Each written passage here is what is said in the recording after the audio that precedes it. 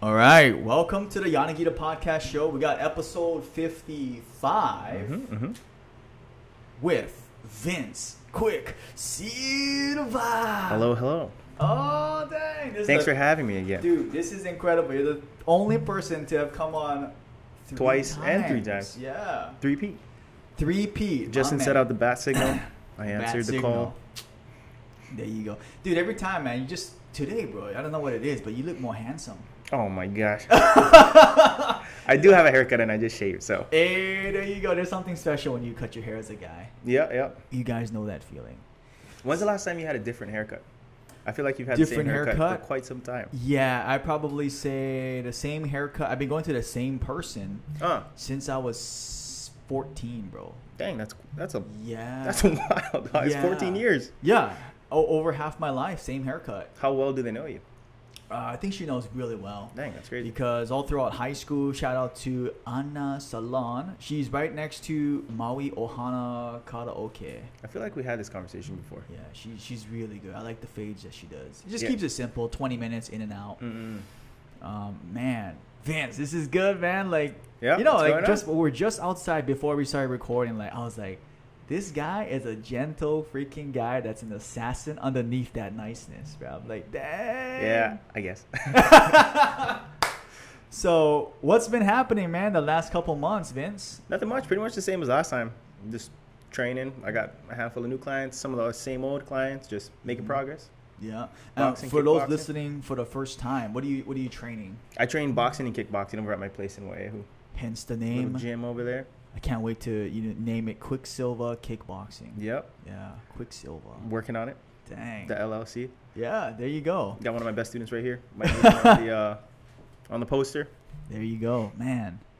It's just incredible because one thing about you is you're so patient, bro. And I really admire that as a coach because it's really rare that people work with people who are fundamentally beginners or don't know anything, whether it's like basic movement, footwork, or even just 101 stuff, and you're so patient. You don't get frustrated, because that's a normal. I would say that's the normal how we came up, right? It's like, hey, why can't you do that by now? Like that. Same with fitness, I think too. Is like, hey, how come I can't just lift that bar? Like, no. And that's one thing I told you last week that I really admire is you're very patient. I try. You know when to build the confidence up, and then when to like, okay, I can tear it down. Yeah, I can like. What was that? Yeah, like what was that? Like one more time, again. Yeah. Or you can see the discouraged. Okay, let's try something else. Oh, let me explain it better. I'm like, dang, man, and then it helps. It really helps. I like to see progress, and like all my clients, they all have like different, like they need help in different areas. So yeah, just do my best to kind of stay patient. I know I wouldn't want somebody yelling in my face, or like making me feel inadequate. So I try not to do that with my clients, even though some people actually like that push. I'll do it to some people. Like one kid was telling me to like just like push me, yell at me. So I'm over here like in my man voice, come on, let's go. What was that? But I love that. Yeah, I can get aggressive too, especially when we start sparring. Yeah, gets a little fun. Oh my gosh, it's crazy, man. Like it's only been what how many months has it been? That we started training. Oh, we'll just pause real quick. Dun dun dun. We can restart right there.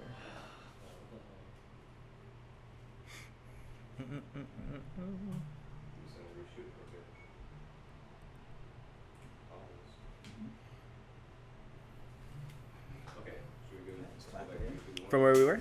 Yeah. Just slow it back. I'll edit it. So, you know what I wanted to ask Vince, because this was pretty recent, the Conor and the Dustin fight. Yeah, I was the gonna bring third it up fight. too. Like, what happened there? What do you think? I know you watched it. Well, I personally thought that it was a teep kick right before he like threw that left straight that hit Dustin's elbow. And then there was like another still shot of Conor throwing that leg at for a leg kick that was hitting kind of like Dustin's knee. And then but then later on, it came out that Conor said it himself, but I don't know if it's fabricated or if he just had an excuse ready to go. He had like stress fractures from like sparring with no shin guards on for so long. But I think it's kind of more from like inactivity. He hasn't won a fight in like 5 years. His last win was against Eddie Alvarez in like 2016. That's his last win. Yeah, that's his last freaking win. Oh. And after that he lost to Floyd. He lost to Khabib. I lied. He beat Donald Cerrone. Oh yeah. But that was kind of like Donald's on his way out anyway. And then he lost to Dustin twice. That's right. That was this year, huh? Yeah. Wow. Yeah, January and just this July. Wow. 6 months later. But yeah, he had a bunch of stress fractures, and then I guess it just kind of cracked. I watched him go on like a rant talking about how people pull out and he doesn't pull out of fights, which I guess is kind of commendable, but win some fights, you know? Yeah. Or like fight. I think maybe like Rafael dos Anjos would be a good one. Mm-hmm. Or I don't know. The lightweight division is pretty stacked right now, but yeah, he's got to fight somebody. I guess he did it with Cowboy at welterweight, but yeah, he was at welterweight. Yeah, he was the lightweight champ, but he's 3-1 or 1-3 at lightweight. He lost to Dustin twice. He lost to Khabib, and he beat Eddie. So how crazy is that? He's a lightweight. He was the lightweight champion in 2016, but he's only won 1 out of 4. That's crazy. Fights. Yeah. Yeah. He was a lightweight champ, won 1 out of 3 fights. Yep. I think he's on, like, all MMA careers kind of finished similarly. You know, the BJ Penn kind of prolonged it. I don't know if he's still thinking about fighting, but yeah, it's not really like a happy ending story for the most part. Yeah. Could be for Conor, though, because he's got his, like, whiskey. I think he just bought, like, a Lamborghini yacht. Dude, that guy is, like, he's balling. He's good to go financially. Quit. Yeah. I think we talked about it last time, too, but, like, GSP. Like, he quit and he's done, but he still trains because he's a martial artist. Yeah. Him and Khabib are the only guys that I can think that went out on top. Yep. Right? Because Khabib, too, undefeated. Dude, Khabib's actually undefeated as a coach right now. Really? Yeah, he's 4-0. Wow. In people's corners. He to me, it almost seems like he took up his dad's role. Yeah, that's exactly what I was just about to say. His dad's coaching role, and he's even getting a little chunky too. Yeah, he's looking thick. So that's incredible. I mean, just thinking about that. Not out of hundreds of fighters, you can only maybe name like a couple people. Yeah, went out on top. Yeah, a handful maybe. I can't even off the top of my head. But what do you think happens? So like, people, let's just say they rise up to. I mean, it's hard enough to become champion. Yep. And then you hear it all the time when champions, actually in any sport, right? This could spread out, not only MMA, but when they say when they're the gold medalist or the first place, that the target's on their back and they have to evolve. Yep. What do you think goes through their mind? I mean, I think it's just like the high of like being a winner, you know? Like after you win a fight, you're just like, I'm the man. This is the greatest. Like you can't beat that feeling. So you always kind of search for it. But even past your peak on the decline, you could get away with winning a few fights. You know, like I still got it, but like the top tier guys are just going to grind through you because there's always like a next generation coming through. I used to count the generations of like, you know, the UFC 1 and then like the like Chuck Liddell Tito era. Then there was like BJ after that. Then like Anderson's era. And then now we're all the way into like there's the whole new era, Adesanya. Yeah. It was like Conor McGregor was the era. And then it's like the next one. And the next. There's so many now. You can't even. It's all like one mosh posh of skill and technique. And it's always getting better and better. Like even since Conor's last fight with the with Eddie, like in that 2016-17 era, there was no there wasn't really any calf kicks. No calf kicks. And then in the last heel year, hooks. Yeah, and heel hooks also. Yeah, those things. Yeah. In the last year, there was just a load of calf kicks. Year, 2 years. Yeah, I think Gaethje kind of brought it on, and then I think Benson Henderson was the first guy to kind of kick calves. Benson Henderson would like kick calves and punch thighs. Like, wow. The thigh punches didn't catch on, but the calf kicks translated. Because in Thai, they go for thighs, huh? Right. And that's sore. But like when you hit that calf, I I was sparring with one of my clients the other day, and he did like it was like an unintentional good check. He kind of like flinched, and I was like throwing like a soft leg kick, and he hit right in like my calf muscle, and my calf was like hurt so bad, even through the shin guard. Wow. But I could imagine what it's like just repeatedly getting smacked in your calf. Blast, yeah, no shin guards, which is what I think Connor was sparring with. He was saying he was sparring with no shin guards to make up for the inactivity. But if you look at a guy like Dominic Cruz and his fight with Cody Garbrandt, you see that one where Dominic got like pieced up. So the reason Dominic had both his feet taped in that fight was because he came off of like a long layoff, then like pushed for 3 months hard, and I think he always has like a list of injuries, but he had like plantar fasciitis in both feet just from like using his feet so often that he came in compromised, and then Cody just pieced him up. Yeah. So like especially when you're training, pushing too hard, which is almost what Connor did with stress fractures in his shin, messed him up pretty good. And then in the fight, he broke his shin. That's crazy. Insane. Off of a punch. I think that's the craziest part, is he was rotating for the left straight and it snapped. That's crazy. Yeah, just from instability or like this compromise. Oh. You know, and that's the thing too. Like when you hear fighters who train super hard for the camp, and then they'll take a just big, like they don't train. Yeah. Versus like the people who are champs for a long time, or like GSP and Khabib are very famous for saying like there's no off season. You take 1 week off and then you just jump back in. Even now GSP's still training. That's crazy. He's got a set hair on him now. Yeah. Yeah. He looks a little lighter. He's still training like constantly. Crazy. But I don't think he's gonna fight again. I don't know if he's over 40 now. Yeah, I think so. 40. And I don't know if Khabib's training, but he is looking. Yeah, he's probably just eating. He's probably still training, just eating whatever. Yeah. I've seen a couple of videos of him in DC, like coaching the AKA guys. Oh yeah. And they're just like, "Is that all you got? You guys want to be champions? Hold that plank!" And there's just a room full of guys just like dying, and they're yelling at him. It's not like you can argue with a double champ and like an undefeated like long-term champ. Yeah. You got two of like the best guys in the world telling you to push. Yeah. Yeah. That's crazy. I can't even imagine, you know? And that's why the question, man, the last podcast, like, when is Vince gonna come out, man? Like, because you're young. You're 27, bro. Yeah. That is kind of old in fight years. But I don't know. But you see all the current champs, though. 37, 38, you know? A lot of them are older. They're like mid-30s, honestly. Mid-30s, yeah? I think around 30 is your peak. But whether you're a heavier or a lighter fighter, kind of comes on sooner or later. Yeah. Because I know, what's his name? The light heavyweight champ now. What's his name? Jan. Yeah. Yeah. That guy is 38. I think he was... and he beat, what's his name? Israel. Yeah, he beat Izzy. At 38, bro. But I think he was... he's one of those like comeback stories. You know how like Poirier lost? Yeah. And then came back. Jan lost. I think he was 2-2 in the UFC and they were going to cut him. And then he went on a tear. I think he beat like Luke Rockhold, Chris Weidman, Thiago Santos. Oh, that's right. And maybe Cannonier, but yeah. Anyways, he became the light heavyweight freaking champion. Yeah, reminds me of what's his name, Fabricio Verdum. Oh yeah, coming on late when he. That guy was like on a losing streak. He beat Stipe. And then when he guillotine choked. Leading up to that, the Kane. Yeah. Or he beat Stipe and Mark Hunt. That's right.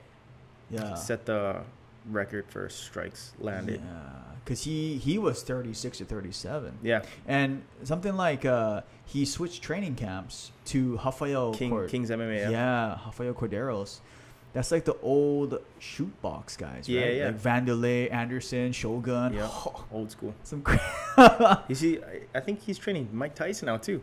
Oh, that's right. Cordero, yeah. You saw that around. Yeah, I remember seeing that. Dang. But yeah, it's incredible because you see people switching training environments. Yeah. And they just sometimes it's good, sometimes it's bad. There's like two schools of thought, which was one, you should have a camp like designed around one person, or two, you should have like a bunch of killers in a camp and then everybody kind of like comes up together. Oh. Like speaking of Stipe, he's out there in Cleveland. He's just grinding with the same people that he's been grinding with this whole time, but nobody's like, oh, he fights out of the same fight, like another fighter fights out of the same fight as Stipe Miocic, you know, or Who else? I'm drawing a blank here, but I know there's more. And then there's the other school of thought, which is like what the hell? Like AKA or American Top Team. Oh, yes. You know, there's like a bunch of people, like or Team Alpha Male. Yes. A bunch of killers in one room, and they all kind of like help each other get better. Ah. But like Connor has like he almost has a singled out camp. Mm-hmm. SBG. That's right.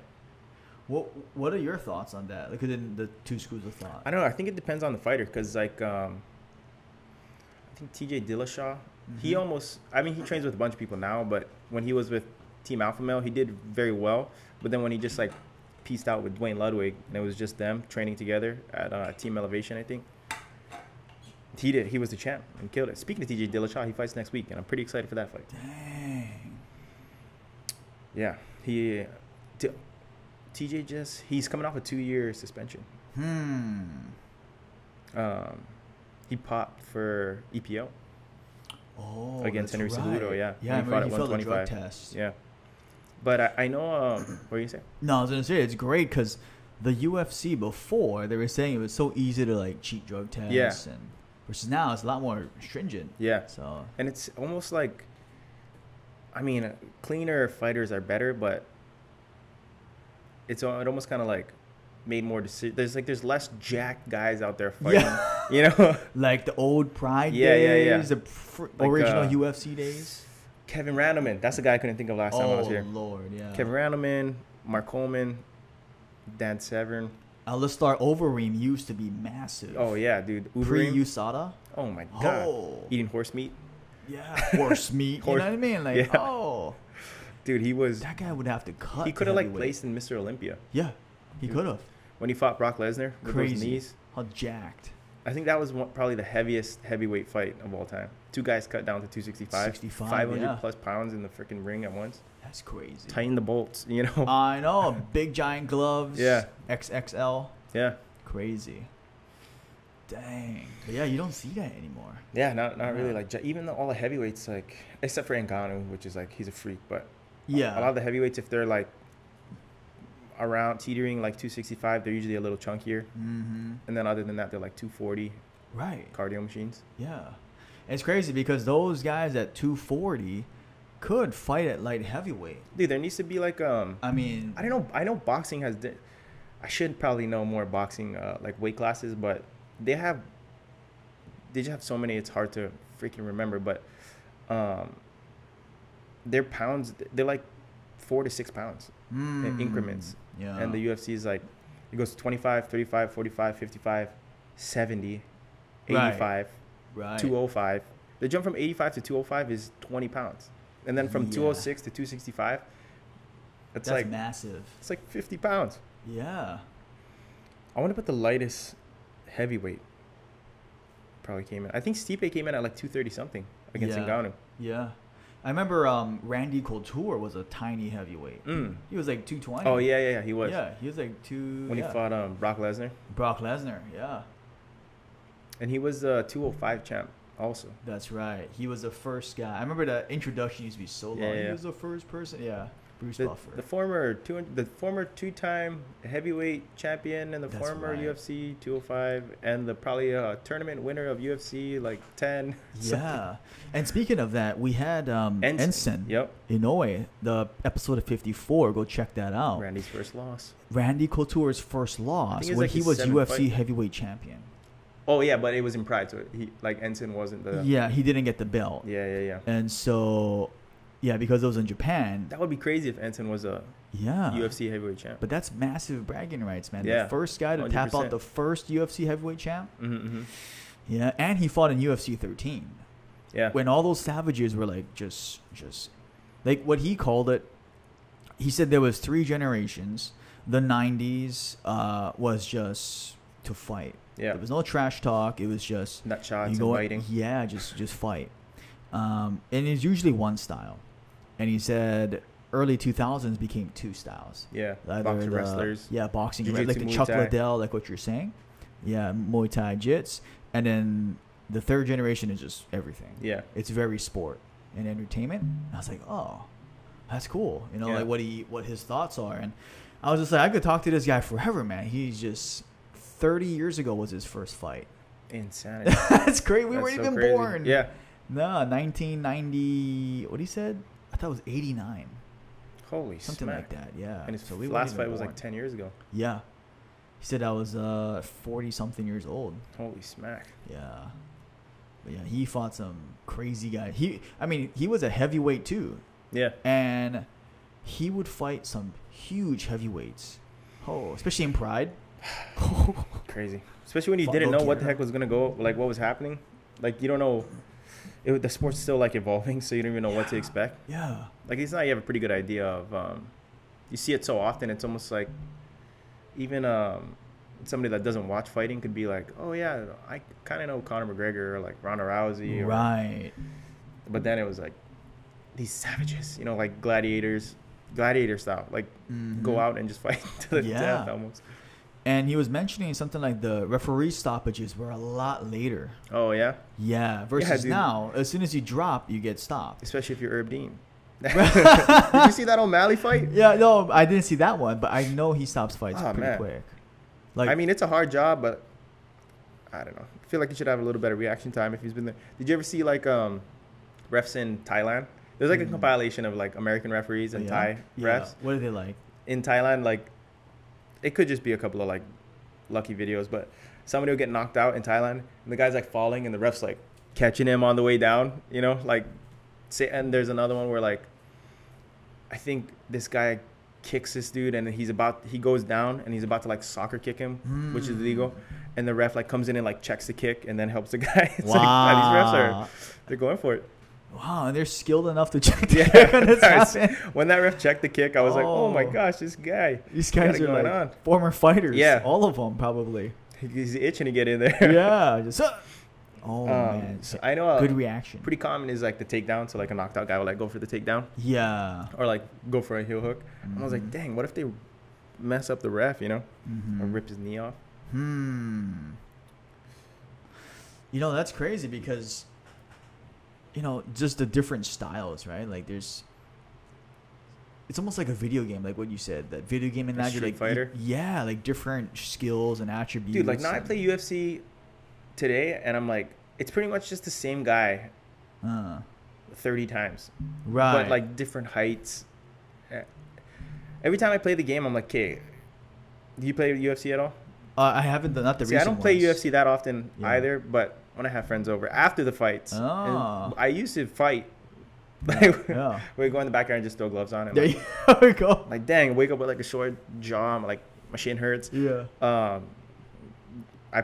Sometimes we'll play UFC. But it's all the same guy. Just with the same variations of like special moves. I'm like, can this guy flying knee? Can this guy spinning back fist? Can this guy spinning back kick? Does he do a flying T?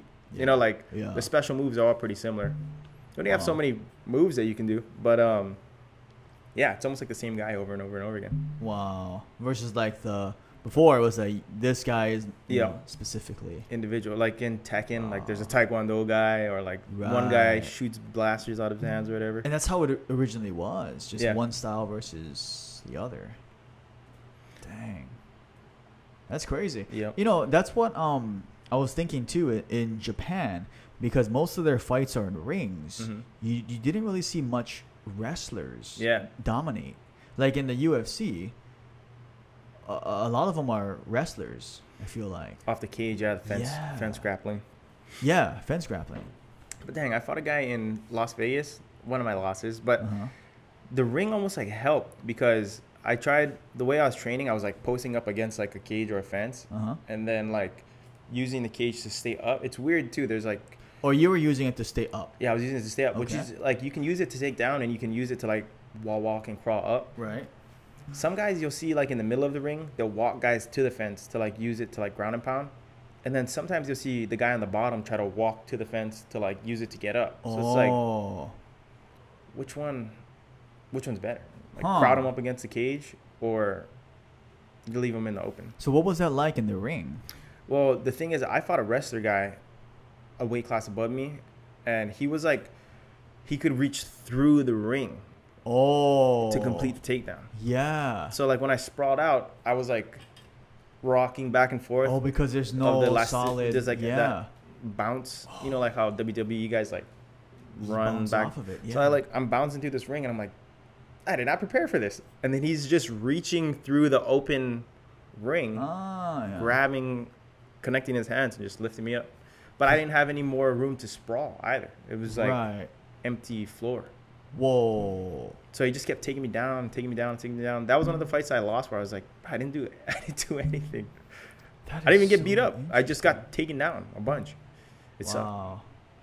My fault, though. Probably should have been able to get up. But every time I did get up, he would just shoot. My back would hit because it was almost like a habit for me to like let my back hit and then like work for underhooks. Mm-hmm. But dude, he would just hit me against ropes and then reach through and take me down. I was like, I didn't prepare. I thought it was going to be a cage. It didn't give me like a pamphlet like, oh, we're going to use this size ring with like walls. I'm looking at the fights and I'm like, is this thing in a ring or is it in a cage? What the hell is going on here? And it was like a hexagon ring too. It wasn't even a square ring. Huh. I was like, just get the cage, you know? Wow. But yeah, I don't know if it was maybe easier to put up or what, but yeah. A hexagon ring. Yeah. So it was like almost like the octagon, you know? So there's no corners, but it was just ropes all around. Wow. I did not expect that. So that's crazy. So if you get taken down, you were more so by the ropes, or were you more like centered, or like I was getting taken down off the ropes. So like my back's on the ropes, and he was just reaching through the ropes, and you would just fall right there. Boom. Yeah. Well, he would like either sit me back and pull my legs out, or like turn the corner and then like complete the takedown. Wow. But and your head wouldn't like stick out of the ring or anything, or I remember my butt was kind of sticking out of the ring. Oh dang. And one time like my arm kind of got tied up. In the ring, and I was like, "What is this? What are these ropes?" I wasn't ready for that. So that was your first fight, or only fight? That was my first loss. That was like my 5th fight. Yeah. Wow. Yeah. That was the one time in the ring. Everything else is cage. Yeah. Wow. Everything else is cage. That's so interesting. Yeah. Ring, cage. Yeah. Wow. I know in Japan, the promoter, or the guy who runs the Rizin, former CEO Pride. Yep. One of the reasons why he said he does ring is it's easier to see. Oh yeah, that doesn't make sense. You know, because it definitely is. I mean, because versus if there's a cage. Every time I'm at a live event, especially if there's a camera crew or they post the lights up. Yeah. Dude, it's so hard to see. Like floor seats suck. Never get floor seats. Yeah. Like you always want to be on like the bleachers or like a little elevated, because if you're just like eye level with the guys, you have to like look above to kind of see, and you have bad vision. Yeah. So that's what they were saying, and then also to host different martial arts too. Yeah. Like I know they do like boxing, kickboxing. I think Bellator had because Bellator was trying to do the same thing that Rizin's trying to do. Where they have like Muay Thai, boxing, like jiu-jitsu matches, and MMA. But I think Bellator was doing like they had literally a ring and a cage right next to each other. Oh yeah. Yeah.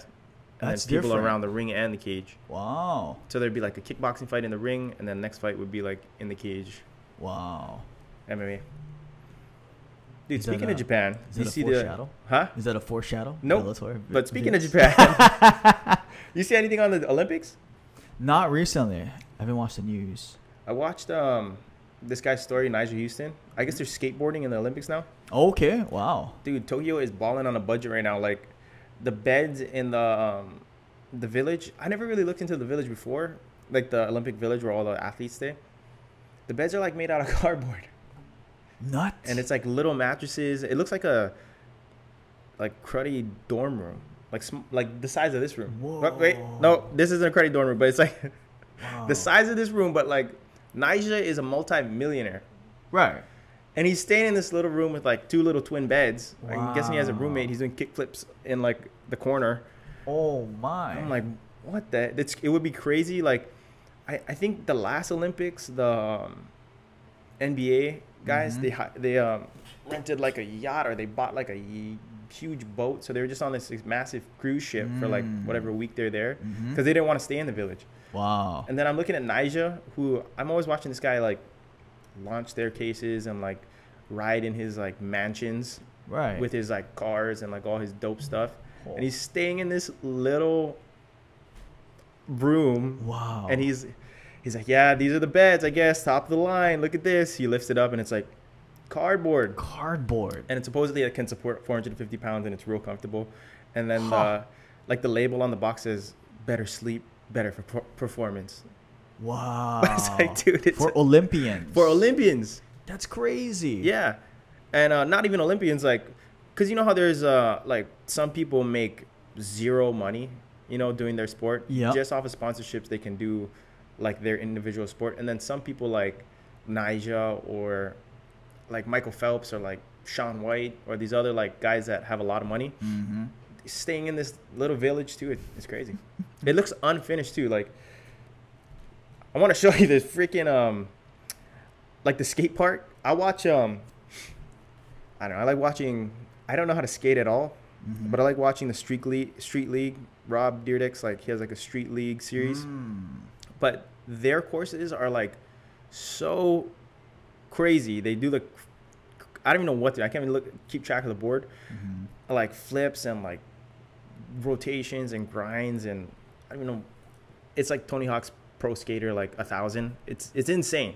Wow. The kind of tricks it's kind of like MMA. Like it kept evolving. Yeah. You can only do the same trick for so long before you got to do something crazy. Right. All the different flips. But this Tokyo Olympic skateboard like arena, it's still plywood. Oh. They didn't even finish the top. There's not even like it's just plywood. Wow. It's crazy. What a time. What an Olympics. You mind if I bust out my phone? You gotta see. Yeah. Bust it out. Oh wow. What a year. 2021 Tokyo Olympics. This is it's pretty crazy. And I know there's like a public backlash to stop the Olympics. Let me see this. What is this? Oh wow. Try to go forward a little. Oh, yeah. You can see the plywood ramps. Oh wow, plywood ramps. Wow. And these are all like multi-million-dollar skaters. Yeah. Hey, friend. I guess that's the big section. Wow. It really is plywood. And even the back, it looks like an abandoned amusement park or something. Yeah, you know, it looks like a abandoned industrial area. Wow. And all the Olympians just stay here. Yeah, I don't know how it's gonna be. Wow. I was watching a thing on Wow. I guess they used recycled wood from like all over Japan. Yeah. And dang, like they're gonna take the wood apart and then use it for other stuff later. So the way they put it together isn't permanent because they're gonna deconstruct it and use it again. Which I kind of understand, but I don't know. It just looks unfinished for like the Olympics, you know? Right. And that's so unusual of Japan. Yeah, they because usually show out. They do really good. And were they vying for the Olympics for a while? Like, they were pre-COVID. They were trying to get it. Yeah. Yeah, Tokyo. Yeah. And then I guess I don't know if COVID like messed up their finances or what. Gotta because they switched leaders, prime minister. Oh, gotcha. Yeah, they changed prime minister, and I know that is a big thing too. And then there was a huge public backlash to not have the Olympics, cancel the Olympics. Because in China it like messed them up, yeah. Because they did build such like a huge facility that was like nice, and then it just like it wasn't used for anything after that. Yeah. And there was like stray dogs everywhere, and it was like Will Smith and what's the zombie movie? Oh, No. Which one? I'm Legend? Oh yeah, it was just him and a dog. Yeah. Yeah. I Am Legend. Yeah. That was there. Yeah. No. I'm just saying like the Olympic facility was a ghost town after the Olympics because like nobody's gonna rent that. They weren't using it for anything. Yeah, it was just a huge there for nothing. Wow. You got to figure like Tokyo must have thought something like. I mean, it must have been last minute. Yeah. Because there was talks to. I mean, it was already pushed back 1 year. And they're probably getting a lot of people. It's probably 50-50, maybe less. Oh, it's supposed to be 2020, yeah. Yeah, last year. Yeah. So last year was for sure closed, but dude, and that actually messes up all the other Olympics too. Like, for 2020. Oh, wait, are they gonna do it in 24 or 25? Does that mean that they would skip? You know, That's it's every 4 years. Good question. Yeah, it's every. Would 4 they do years. it in 3 years from now? Because it was like. I wonder. Yeah, I wonder. If you'd be 2024 or that'd be weird. I think a lot of people don't realize, just like MMA, you don't make. I had somebody asking me questions like, so how much money would you make for a pro fight? And I'm like, how much followers do you have on Instagram? You know, how much hype do you have? Well, say you have like a decent amount. I'm like, I mean, you might get your hotel room paid for and the flight. And then after you pay your coaches, if you pay them, maybe nothing. Yeah. You know, if it's your first pro fight. Yeah. And then, like, even the UFC, the way the pay structure was with, I think Venom is a little more, but because that's the new sponsor of the UFC. But Reebok was like, some people are making like $2,000. Wow. If it was like your first fight in the UFC and you don't have like a huge sponsor backing you that was like approved by the UFC, which is pretty much only Monster at this point. Wow. Yeah, you just don't make a lot of money until you're like either have a lot of fights, become a champion, or you just have like a lot of hype. Wow. But like the Olympians over, like, dang, I'm saying like a lot again. The Olympic like gold medalists, they don't make a lot of money either. You know, there was this girl, you know, Kyla Harrison. Sounds familiar. So she's I think 2-time gold medalist for the Olympics, and she didn't make a lot of money, so she started fighting MMA, and she's doing pretty good now. Oh, that's the boxer. Training at Jackson's. No, that's Clarissa Shields. Oh, okay, different. But she, I think, is a gold. I don't know how many. She just whips everyone's. Yeah, beast. But dude, her fight was not good. No. I'm pretty sure like they're trying to set up Kyla Harrison versus Clarissa Shields. Yeah. Kyla would just rag. Pretty much, Clarissa's last opponent got tired from beating Clarissa up. Wow. And then Clarissa like ended up on top, like finishing her because the other girl was tired. Oh. And her record was like 10-5 or something, you know, like not good. And Clarissa's supposed to be like this, like the new, like undefeated fighter coming in. I think she's 1-0 in MMA now. But even Kyla Harrison's first couple of fights, even till now, she just dominates. Like the same Ronda Rousey, like take down armbar, take down armbar, take down armbar. Because she was a grappler. Kyla, was judo. Oh, judoka. And then Clarissa is a boxer, but dude, Clarissa has negative wrestling defense. See, you know, this is so crazy because I was talking about this with some friends, and they were like, what's a easier base to start MMA? Is it striking or is it grappling? It would be just wrestling. Wrestling. Yeah. You're on your feet and on the ground. Like wrestling is probably, I feel like it's just deja vu. We're kind of the same stuff, but wrestling is like you get to pick where the fight takes place. As to where like striking, if you get taken down, you know, you're probably won't have like the best. Like your chances of winning if you're a striker on the ground are a lot less. Same thing if you're trying to get somebody to the ground, right? But you can't, then you gotta stand with them. Yeah. But wrestlers just dictate where the fight goes. So I would say wrestling. Yeah. Wow. Yeah. There you go. Wrestling. Yeah, that makes sense. I mean, because you do dictate up or down or. Wow. That's why what made GSP so good, even though he wasn't like, cause I don't think they have like wrestling programs in Canada. I'm sure there's like an Olympic thing, but like I don't know if it's in high school or if they have like college wrestling. Yeah. He said he had no experience. Yeah, but the reason he did so well is because he would just take you where you. Sometimes it would be boring, but he would just take you where you are not good at fighting. Seemed like Khabib, right? He would just dictate the pace where it goes. Khabib was different because he would just take you down and beat you no matter what style you had. Smash. Oh, you're a wrestler too? I'll smash you. Send location. Yeah, send location. That's right. Send me location. Oh, man. Yeah, those guys are crazy. Beating up, taking down wrestlers. Yeah. I remember all like Koscheck, GSP, Fitch, all these collegiate high-level wrestlers. The lay and pray. That's what they called it. Yeah. But you just be taking somebody down. It's like, why wouldn't I just stay on top of this guy for 15 minutes and win? Right. Like low low risk, high reward. Yeah, low risk to lose. Like this, do you know who Aaron Pico is? Yeah. He's a budding featherweight, maybe bantamweight. I know he's gone as high as like lightweight, maybe welterweight. He's in Bellator, right? Yeah, he's in Bellator. But dude, this kid is like one of the best collegiate wrestlers of all time, and he was Golden Gloves, or not maybe Golden Gloves, but I know he would box under Freddie Roach for a long, long time. Like, and Freddie Roach was like, this kid has everything it takes to be a champion. High wrestling pedigree, crazy striking, crazy cardio. But what he would do in his first, I want to say like 4 to 6 fights, is he would just go out there, swing for the fences, and he would knock guys. Dude, you got to see these knockouts. It's like clean knockouts to sleep. Don't even need follow-up shots. Wow. I think he was 4-0. Then he fought somebody that just had way more experience, and he got like he's been knocked out like maybe 3 times now, out cold, because he plays that game where it's like I have what it takes to knock you out, even though they do. But he kind of like he was throwing all like he was just risking it all to searching for that knockout, because dude, when you have knockout power like that, you just look for that switch every time. Right. But then if that other guy's got knockout power, then I mean, you're taking that gamble every exchange.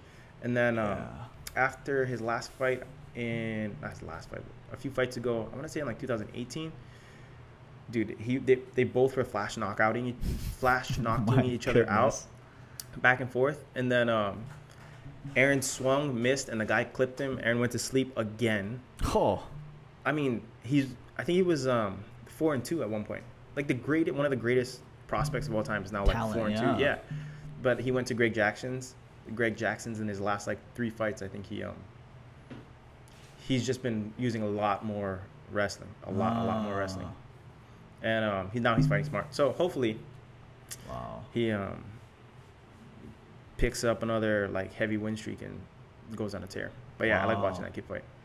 See, but that's incredible. I mean, you think about that, like, from just, trying to knock the guy out to make that change. I think he's only like 24 too. Oh. Yeah, young. Wow. Young kid. People listening, like, what do you think? Like, people want to know, like, what is the psychology going into a fight? It kind of depends on the person, but for the most part, it's like you don't know what to do with your nerves, because the like anxiety of anticipating what's gonna happen. It's almost like you're so scared of like a roller coaster, but then you get on the roller coaster and it's over, and you're like, oh, that wasn't that bad. Right. So to help ease the nerves, what do you see people doing? You mean before the fight? Yeah, right before. Like, I've seen some people try to like sleep and take naps. Really? I've seen some people just sit with their like knee bumping in the corner. Oh, wow. Like just shaking and it's just nervous energy. Yeah. It's like what do you like to do? Be nervous and shake. Be nervous and shake. I think I was in it. Yeah, I don't know. That goes away as soon as you start. I was just talking with a buddy of mine. I was like, I can't even if there was no like video recordings of my fights, like on YouTube or like on other people's phones, I don't think I'd remember what happened during the fight. So I didn't even know what the heck I was doing before. But I can't remember the fight itself. Wow. Like I remember some instances, but not like I don't have a clear like, oh, in round 2 I decided to, you just kind of like black out for a little. You lose a lot of like your you practice so much. Maybe some of the special ones, they'll like have clarity in there. Maybe like 2 of my fights I had that, where you just kind of like hit the zone and you're like, okay, I know what I'm doing here. Yeah. But then sometimes, especially if you have an aggressive guy, or like, you know when you see people come out and they're like touch gloves and they start like feeling. Yeah. Sometimes you get a guy that just comes out like guns blazing and just starts swinging. Then you're like, I didn't plan for this, Yeah. Then you just kind of like, unless you're really good or you're used to the situations or real confident in your skills, you'll be able to like negate that and like stay like present. But I don't know. A lot of my fights, especially my first ones, were just like eyes roll back, blackout. What happened? I won. Yes. Wow. Yeah. You know, that makes exact sense why people always say experience matters so much. Yeah, for sure. Just being comfortable. Like, that's why it's important to put yourself in like all these uncomfortable situations when you're like sparring or like you're tired. You're doing like Shark Tank or like Bull Ring, or just people, fresh guys coming in where you're like tired and you've been in the, like, you know, you've just been there before. Yeah. But it's kind of cool though, because since I watched so many fights, in certain situations I'll be like, oh, I've seen this guy do this. Like I have a catalog of like situations in my head that I've seen, and even though maybe I didn't do it, I can kind of like pick that and like emulate it a little. Yeah. You know, going into that, like, why do you think people fight? I mean, I just like asking this. I don't know, dude. I don't know why even I like fighting so much. Yeah. You feel like it's just a human nature thing of this confrontation, combat?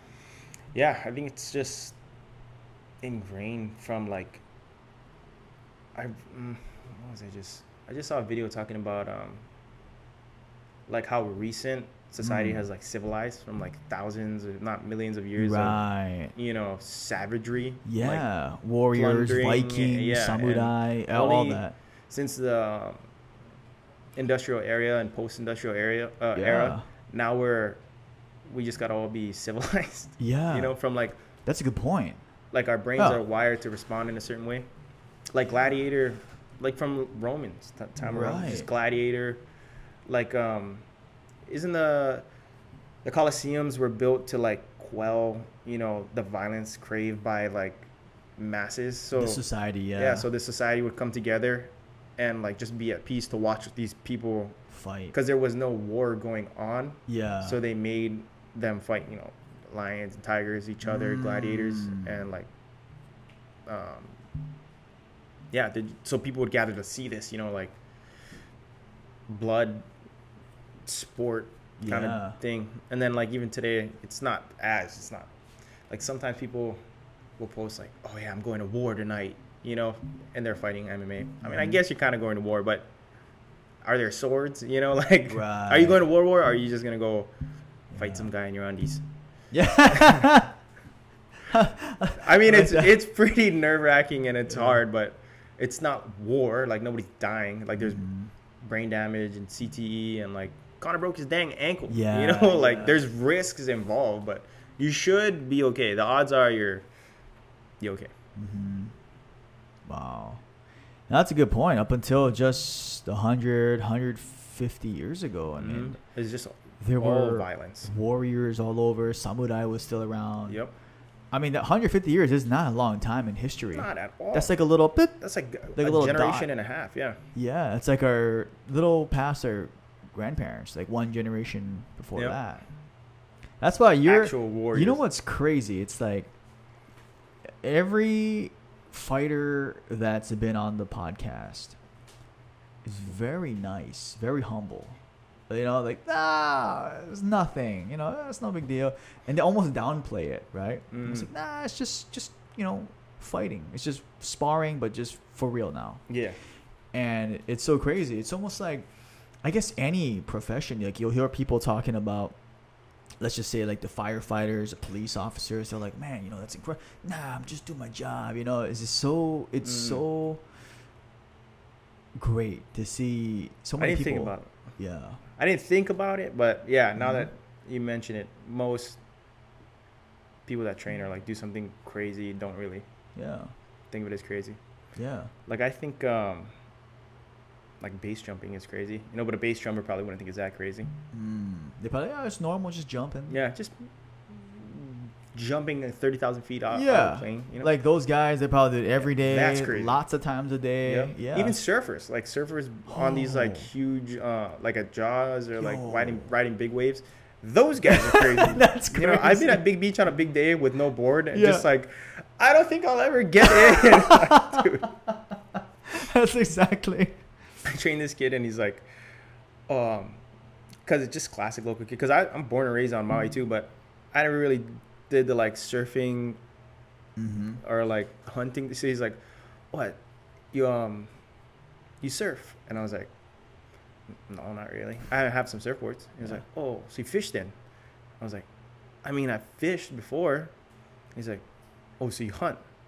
And I was like, oh, I've never really been hunting. I would like to go, though. You know, and he's so what do you do? Yeah, exactly. What do you do? Like, I pretty much just train. Like, I train, and then, well, that's what I do for a living, so.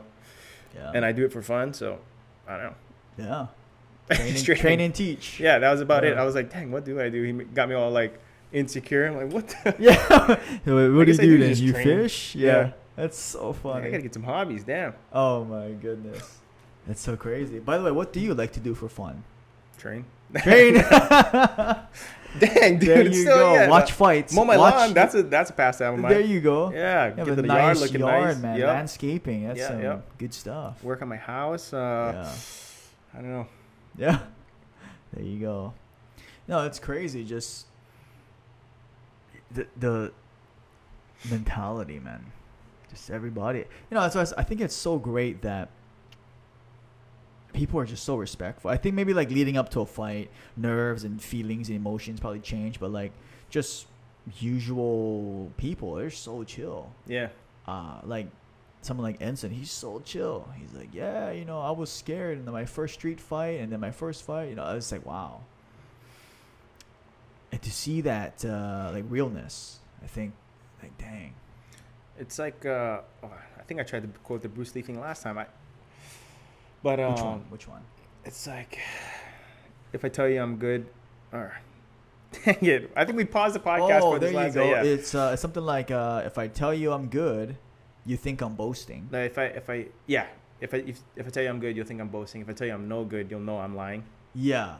Yeah. That's what. So if you get a guy that's like, oh yeah, dude, when it's go time, I just see red and I black out and, you know. It just happens. Yeah. I'm like, yeah, but did you train at all? Yeah. Usually it's the guys that know they know how to fight that probably don't know how to fight. Yeah. But they know. Yeah, that's true. Yeah. That's so crazy. That's with any profession, I feel like. Like, you feel like the great, I guess any industry, like you see like, let's just go with like firefighters or police officers, the great ones. They're like, oh yeah, I just love helping people, love what I do, saving people, whatever it is. Whereas like, yeah, I've been in here for 2 years. Man. Yeah. Tough guy. I'm the best. Yeah, I've been. Like, have you ever heard Michael Jordan say, "I'm the greatest of all time"? Yes, Michael Jordan. Have you ever heard him say it though? No. Because people just say it for him. Yeah. Muhammad Ali would say that, he would though. say. Okay, he would like, I am the greatest. Yeah. That guy was crazy, though. That's positive. That was some positive affirmation, though. That is some serious positive affirmation. Maybe well, he was saying it. Yeah, no, that puts a hole in that. Yep. Because he was saying that leading up to the Sonny list, before he was champ. Yeah. He's like, the champion should be handsome, and then this and this. I am the great, Yeah. I am the greatest. It's so crazy. And especially in that era. Mm-hmm. Oh, dude, I just watched sorry. Yeah. I just watched Four Kings. Okay. On Hulu. Yeah. How was it? It's a boxing documentary. It was between dang it, I watched it like 2 weeks ago. It was Sugar Ray Leonard, Marvin Hagler, Roberto Duran, and dang it, I always get this guy. One of the greatest boxers of all time, from Chicago, Detroit. Damn it. Wait, Sugar Ray Leonard. By the way, that guy is a legend too. Dude, I have to think of this guy. Yeah, Sugar Ray Leonard. It was crazy because they put you in like that time where what was going on. There was, I didn't know, like between Sugar Ray Leonard and Marvin Hagler. Marvin Hagler was like, and I could begin this. I just watched a documentary like 2 weeks ago, but Marvin Hagler was not your typical like voice at the time. So like he was almost like he had like a darker feel to him. So like he never got sponsors. Like nobody wanted to sponsor him. Oh, yeah. And he wouldn't get like big fights because people just didn't like his personality. But like Sugar Ray Leonard was like the golden child kind of guy, and he got all the sponsors. Like he was on it was Wheaties, but he was on like Coca-Cola commercials and like drinking, drink Coca-Cola and you'll be like me. Yeah. Or like eating cereal. Like I eat this cereal and I play basketball. Basketball. I box like better or something. Yeah. And it was like he just got all the money. So he was like a millionaire, and Marvin Hagler just got like the short end of the stick and eventually grinded it out until he got recognized to be like one of the greater fighters of all time. Huh. But yeah, at the time, the reason it's called Four Kings is because all four of them fought each other in their time. Dang it, dude, this fourth guy's name is killing me. Wow. I'm sorry, Justin. I gotta look it up. Yeah. Look it up, man. Look it up. It's my ADD kicking in. Wow. But Jamie, pull that up. Jamie, pull that up. Oh my god. Joe Rogan, huh? Eventually, Dodie, can you pull that up on the screen right here? Hey, that's gonna be the thing. Then we gotta get a screen. Dude, we already have a screen in the back over here, Dodie. Yeah. Oh, Tommy Hearns. Damn it. Tommy Hearns. I knew it.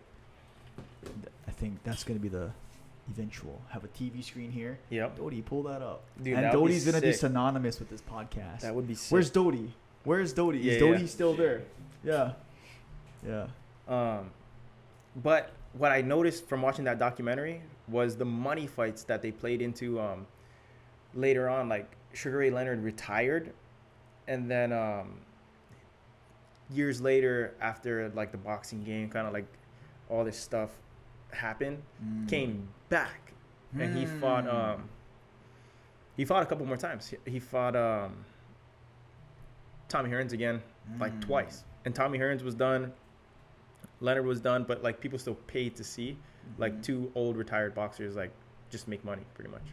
Dang. And I think Tommy Hearns actually had like a lot of brain damage. Oh, brain damage. Huh? Yeah. Marvin Hagler freaking died. Wow. I think Sugar Ray Leonard just did a podcast with Mike Tyson. And Roberto Duran is probably out partying somewhere. Dude, that guy was so funny in this documentary. It's like the three other guys, and then like Roberto Duran's kind of in his own category because this is all in America, and then Roberto's from Panama. But he's just talking about like, oh no, yeah, before this fight, like, so Sugar Ray Leonard's talking about his sponsorship deals and his family and like his it's all like American kind of stuff. And then Roberto Duran's like, no, yeah, I went to this bar, I hooked up with some strippers, we did some cocaine. I like he's just going off like things, dude, he's just crazy. He has this crazy lifestyle, and he's like, yeah, that's why, if I wasn't with these two girls the night before, I probably would have beat Sugar Ray Leonard, but it happens, and I was tired, I didn't have the stamina. Dude, it's so funny. But yeah, that's a pretty good documentary if you want to check out a boxing doc. That's an old adage too, right? They'll say like no sex before fights and stuff like that. I'm pretty sure that is just an old school thing. Yeah. Interesting. I want to say Tyson did it, but apparently the more you do it, the higher testosterone you have. It's like it's muscle. Yeah. What am I trying to say? Your body just produces more testosterone if you do engage in the activity. Yeah. There you go, Vince. Trying to keep it clean. Yeah. Fighting sickness with fitness. Fighting sickness with fitness. There you go, Vince. Dude, when are we gonna go Japan, bro? Dude, I don't know, but I actually want to go so bad.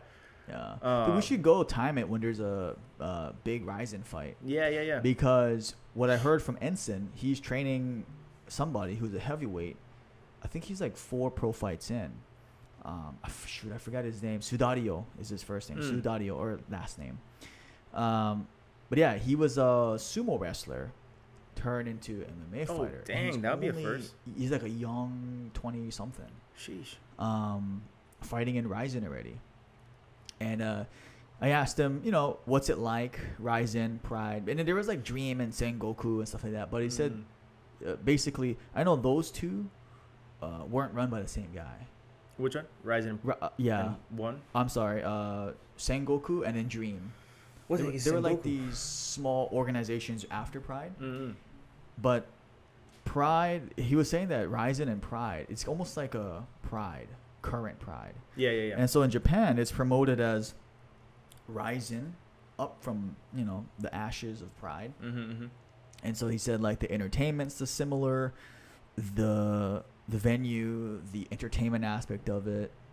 And he's like, yeah, it's, you know, it's got the same music with the confetti. Yeah, just blowing up, going nuts. So he said, yeah, it's fun to watch. I forget if it was Ryzen or One, but they always give like a medal to both of them. Oh. I was like, I mean, just give the medal to the one guy. Yeah, I think the guy not winning would feel like why did he? It's like a participation trophy. I think it's probably One. Because I don't, when I watch Ryzen, I don't see the guys. Yeah, they get a trophy, actually. Mm-hmm. The winners get that big trophy, you know, like in Pride. Yeah. It's a very tangible prize. How you ship that overseas? Yeah, exactly. All right, let's ship this home. Like Overeen's hammer. Yeah. Why don't you carry the hammer anymore? Because I got to take it through luggage in the airport. Yeah, TSA. Oh, man. Whole deal. Yeah, so we got to plan that once Japan borders open up. Yeah, that'd be sick. Yeah. Saitama Super Arena. Yeah. Right, just seeing the arena. I was just talking to somebody about Thailand, and they were saying, like, like just riding around, they're always trying to get you to, like, come watch some fights. Come watch some fights. Come watch some Thai fights. Like, bet money. They're trying to get you to just watch the fights and bet money as a tourist, I guess. Yeah. But, dude, I think Muay Thai just got put in the Olympics. Wow. I want to say. There's, like, rumblings of it. Don't quote me yet, but I think 2020. Maybe it was 2024, so they're going to do 3 years. They'll have Muay Thai in the Olympics. Yeah, that's crazy. Yeah. And it's called Muay Thai. That's amazing. Like, that's why I'm wondering, like, I mean, there's been that whole push from a decade ago or so about trying to put jiu-jitsu into Olympics. I don't know why jiu-jitsu isn't in it yet. Yeah. Well, what was jiu-jitsu? Yeah. Did they take wrestling out one year? They did. Yeah. They took out wrestling, and people were like, "Wait a minute, that's the original Olympic sport," and then like they put it back. Yeah. But you're gonna leave curling in there? Yeah, with like the little thing, dude. Sometimes, could you imagine talking to somebody that's a professional curler? Like, oh yeah, no, I'm Olympian. Yeah. What do you do? Yeah. I'm a curler. That's just so weird. I mean, not to be disrespectful, but like. No, be disrespectful. Curling? What? Curling?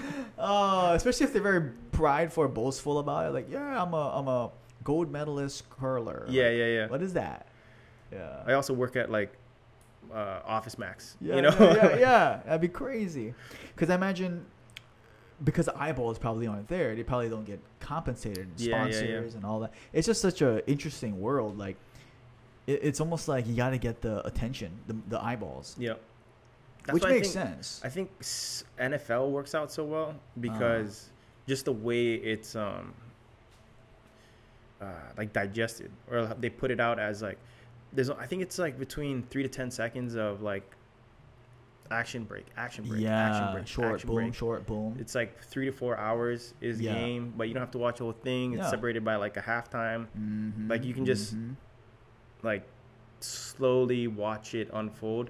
You know, and like I'm just hating on soccer, but like at the end of the game they're like 1-0. Yeah. And everyone's just like, Gah! It's crazy. Like, you just That's one goal. Another sport. You watch that whole thing. Yeah, it's another sport. Yeah. Or like baseball has a 9 innings. It like takes so long, you know? Have you ever gone to a baseball game? Not professional one. Yeah, well, just regular one? Yeah. How long is it? It's pretty so long. Yeah. It's ridiculous. Yeah. But as far as fighting goes, like I'll notice when I go to like, or if I have a party in my house, the people that don't really watch fighting, because I watch every single fight round to round. I watch the corners. I watch the post fight interview. Right. But people just kind of tune out until, is the main on yet? Oh, yeah. Is the main event on yet? Yeah. Like, all these guys are fighting for their life. This guy could be a main event fighter. Yeah. You know?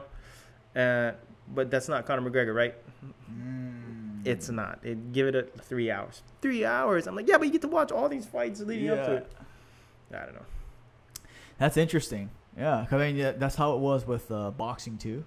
When is Mayweather fighting? When is Pac-Man fighting? Yeah. Boxing even more so. Like, the discrepancy. So, like, MMA fighters don't get paid very well. Boxers do if you're really good. Right. You know? But before you get really good, it's like 0 or 100. Right. You know? I even heard GSP, George St. Pierre, talking his first pro fight. He only got like $1,000 or so bucks. I think he said he made more in his last couple of fights than he did throughout his entire career before that. Which is nuts. Yeah. That guy's a smart guy, though. Bro, He's very smart. I mean, you don't. The thing I like about him is he's still training. Like he's still shredded. Yeah. He's not fat. He's just a dedicated martial artist. Yeah, and that's what he would always say. He said, "I don't see myself as as a fighter. He sees himself as a. I am a martial artist." Yeah, you have no idea. You know. Yeah. That's his trash talk. You have no idea, and I am not impressed. By your. I am not impressed by your performance. Yeah. To Matt Hughes. Oh dang. Dude, that's like the most he could muster up. Like you gotta tell him something like WWE, cut a promo. Yeah. I am not impressed by your performance. That was the second fight, leading up. What? Was that his second fight leading up? I can't remember. Yeah, somewhere around there. Yeah. Oh yeah, it was his second fight. It was because GSP had a winning streak. Oh, after the time Matt Hughes beat Matt Serra, yeah, and then GSP also beat. I mean, not Matt Serra, Trigg. Frank Trigg. Frank Trigg, and then GSP also beat Frank Trigg. And then they both rear naked choked him. Yeah. And that's why they were like, all right. You have a second shot, and that's probably why I'm not impressed. That's why I said that. Yeah. That's so crazy how that's still memorable. Too funny. Because that guy would never talk trash. Yeah. You notice that? Like him and Khabib never said anything bad. Even him and Michael Bisping. Yeah. I think George said like, look at this guy. He's drunk over here. And yeah. But the fight was like months and months and months before like the training camp would even start. Yeah. Yeah. Michael Bisping is one of the OG. Oh yeah, trash talkers. Yeah, he's fought in like 2 generations basically. Yeah, From dude, like that is I think he had like 15 fights before he had a title shot. Crazy. Something crazy like that. Yeah, and same with the current lightweight champ, right? UFC. Oh, Oliveira, yeah. Yeah, that guy. That's another one. Just like that's why it's so cool watching Charles Oliveira versus Dustin Poirier. Yeah. 2 guys that fell off, had to pick themselves up, dust themselves off, and like get back in there and make something happen. Yeah, I think that's really impressive to not have quit. Yeah, because I think a lot of people would have quit. Yeah, after they hit their first slam, they're like, I'm 27 or 28, I'm on a losing streak. Yeah, I think even Dustin got knocked out by Conor, came back, won like 3-8 or something, and then he got knocked out cold by Michael Johnson. Oh, and then came back and then fought Max for the belt, fought Khabib, fought Conor twice, or fought Dan Hooker and Conor twice. Yeah. Incredible. Was he always with Top Team? Yep. He was. I think so. Wow. He's out of Louisiana.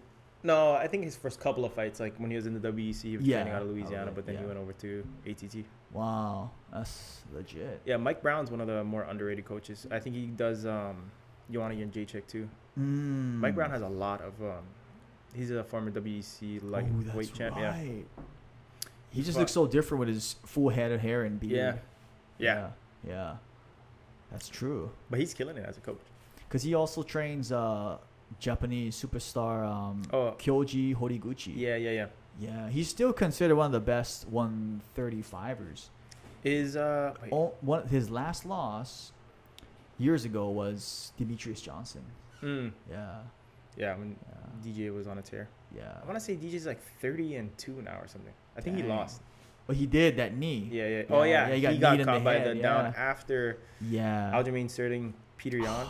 You seen that one, huh? So Peter illegally kneed Aljamain while he was a grounded opponent. Oh. And then Demetrius Johnson was like, that's why I fight in one. Because I like the knees to the ground. And then he got knocked out by a knee to the ground. I was like, dang, that. Dude. Yeah. That's crazy. Yeah, right after he said it. And then another one, Eric Anders.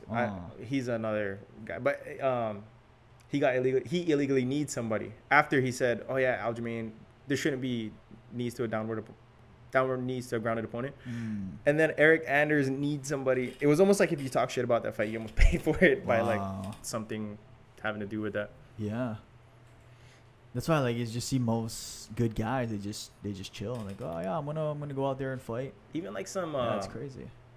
Some of the fence grabs and like some of the illegal moves you see, like guys are just they're in a fight, they're trying to like I've kicked the cup of somebody, but it's not like I'm doing it on purpose. I'm not like this next kick I'm gonna kick this guy in the cup. No. It just like happens, Yeah.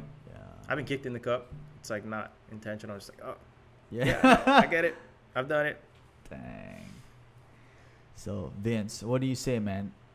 Before the next time you're on the podcast, what do you? Let's make a declaration and let's make something happen. What do you want to affirm? Oh, the bro? pressure. Let's manifest something. Make something real. I don't know. Destiny's having fights soon. Maybe I'll jump on a card. Maybe next time you're in a training camp or right before. Yeah, maybe. Yeah, or after. Yeah, I definitely, because I have all these, like, I'm teaching all this, like I'm teaching all these, like, techniques and stuff, and then when I have friends come over, like, maybe we'll spar a little. Yeah. I'm kind of like, dang, still got it, you know? Yeah, yeah.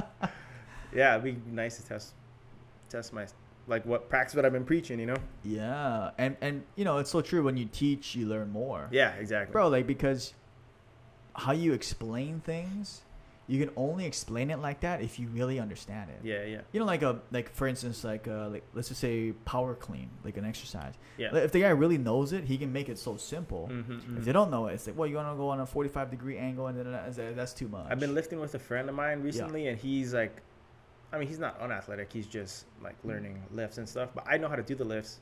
I don't know how to teach somebody how to do the lifts. You know, like what is it? When you roll your shoulders back. Oh, yes. Shoulders back. Yeah, decompress your scapula or whatever. I'm like, I don't know. I just drop my shoulders when I like do like a row or something. Yeah. And he's like, flat back, or I was going between we're doing deadlifts, and I was like, I mean, you don't bend your knees, but then your back's flat. Right. Like that's how I was trying to explain to him. Yeah. But like he would bend his knees and his back would be flat. Then I'm like, okay, straighten your knees. He's straightening his knees, and then he's like, his back would arch. And I was like, oh, no, but straighten your knees. And we're just going like back and forth. I'm like, I don't know how to explain this, dude. But that's why I'm not a personal trainer lifting weights. Right. Yeah. Striking coach. But I mean, yeah, to start wrapping it up, it's just so crazy that striking coach, because we met at Maui Grappling. Yeah. Probably like 2011. Yeah. 10 years ago, bro. Oh, nice. Happy anniversary. Hey, happy decade. Yeah, my man. Yeah. I mean, we were just strangling each other, wrestling each other. That was fun, man. Good times. And you just kept going and freaking no-gi purple belt, bro. Yep. Yeah. Self-proclaimed. Because if you were to compete in just pure submission grappling, I mean, maybe. You'd probably be at least... Even from then, though, like the game's different now. Oh, yeah. A lot of leg locks. They got to do... Imagine if they did demotions. Oh my gosh! Like, yeah. You know what? The game's evolved. You're a 2-stripe purple belt. I gotta take a stripe. Yeah. Ah, dang it. Yeah, but you know that's really cool because the whole thing about for people listening, the belt thing. It's like the cliche when they're black belt. That's when they start learning or something. Yeah. Oh, I'm like, what? Yeah. You start learning the day you get your black belt, or you can start to understand. Yeah. Yeah, and I remember Homolo would say, you know, the reason why your black belt it starts peeling, that's because you become student again.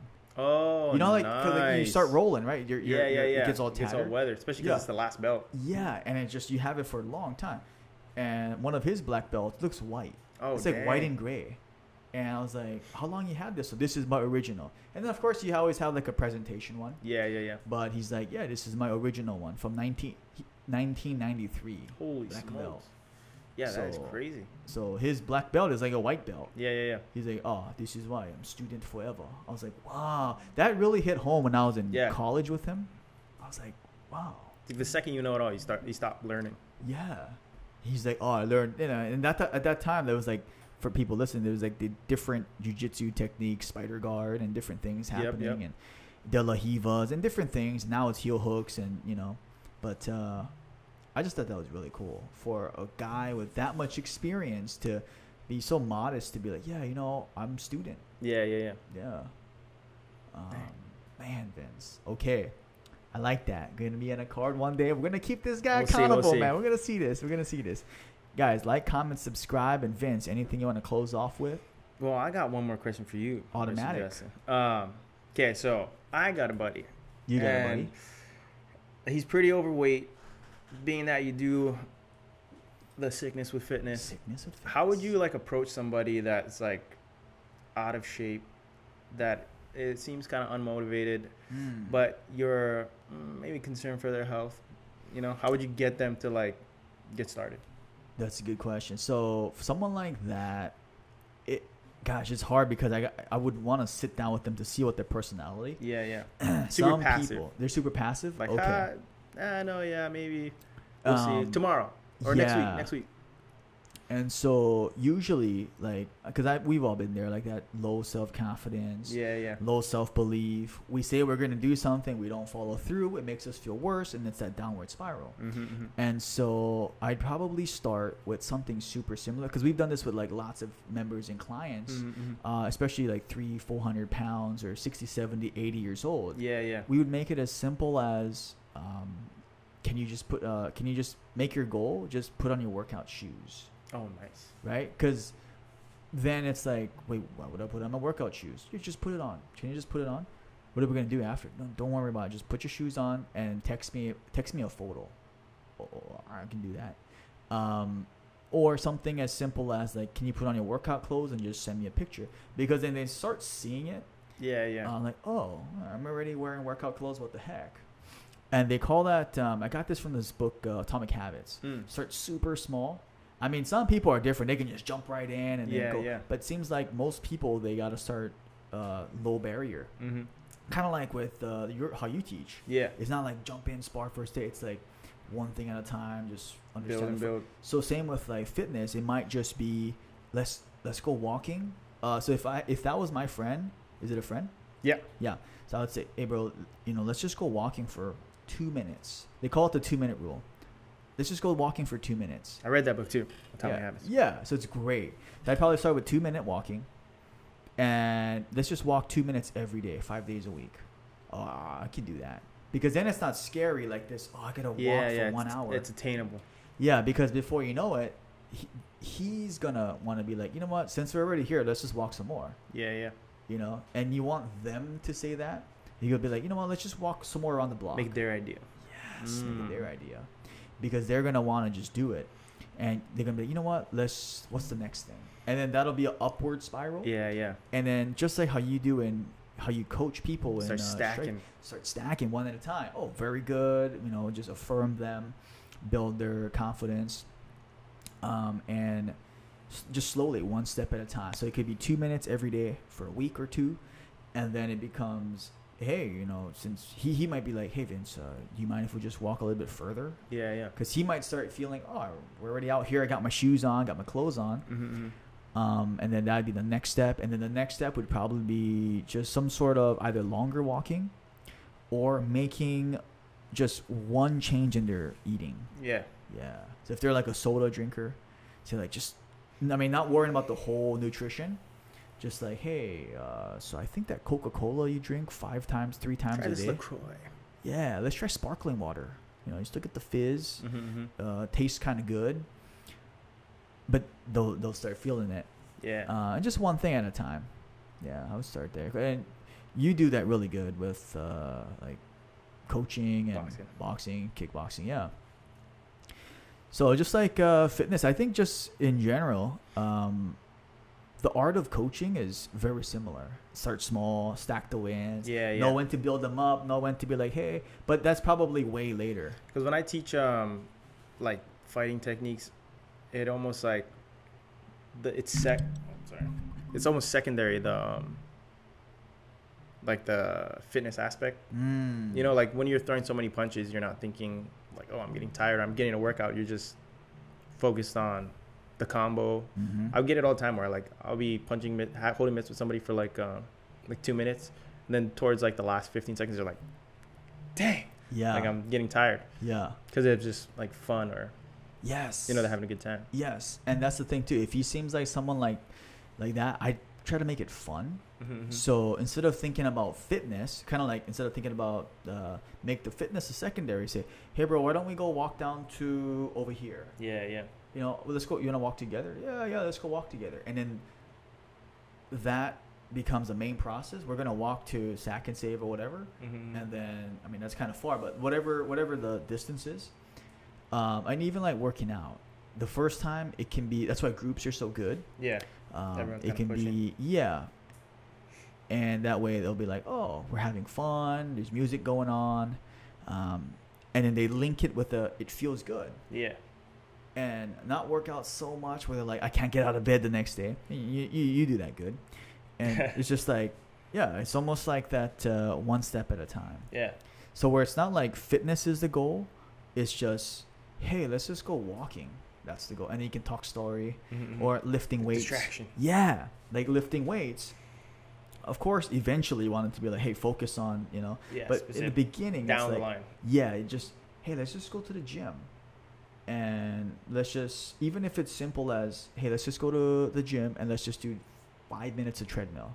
And then we can go Target and grab what you want. Yeah. That sounds, that sounds reasonable. Are you sure just 5 minutes? Yeah, let's just do 5 minutes. And after a while, they're going to think, wait a minute, I should just do more. Yeah, this is 10. Yeah, because you train your brain to go to the destination and just put on your clothes. Yeah. Enough times, it's habit. Yeah, that's what I would do. Heck yeah. Yeah. That makes sense. Good stuff. Art of coaching. Yep. Yeah. So I guess that's a wrap, guys. Episode 55 with Vince Quicksilva, the first 3-peat. Yep. And soon to be 4-peat. Yeah, no, thank you guys for everybody tuning in, and this guy is a handsome beast. Humble handsome beast. I try. Yeah, HHB. No, but he's really, follow him. What do I find you again? It's at Vincent S on Instagram. Yeah. And if you're on the island and you want to, just whatever reason or goal, if you want to learn boxing, kickboxing, self-defense, whatever, just hit him up and yes, please. Yeah, just say, oh, I heard about you from the podcast or whatever. And yep, I got you. He takes care of everybody good, and he's very patient, very patient. And so yeah, with that said, Vince, thank you for coming. Thank you. We'll see you guys in the next episode. All right.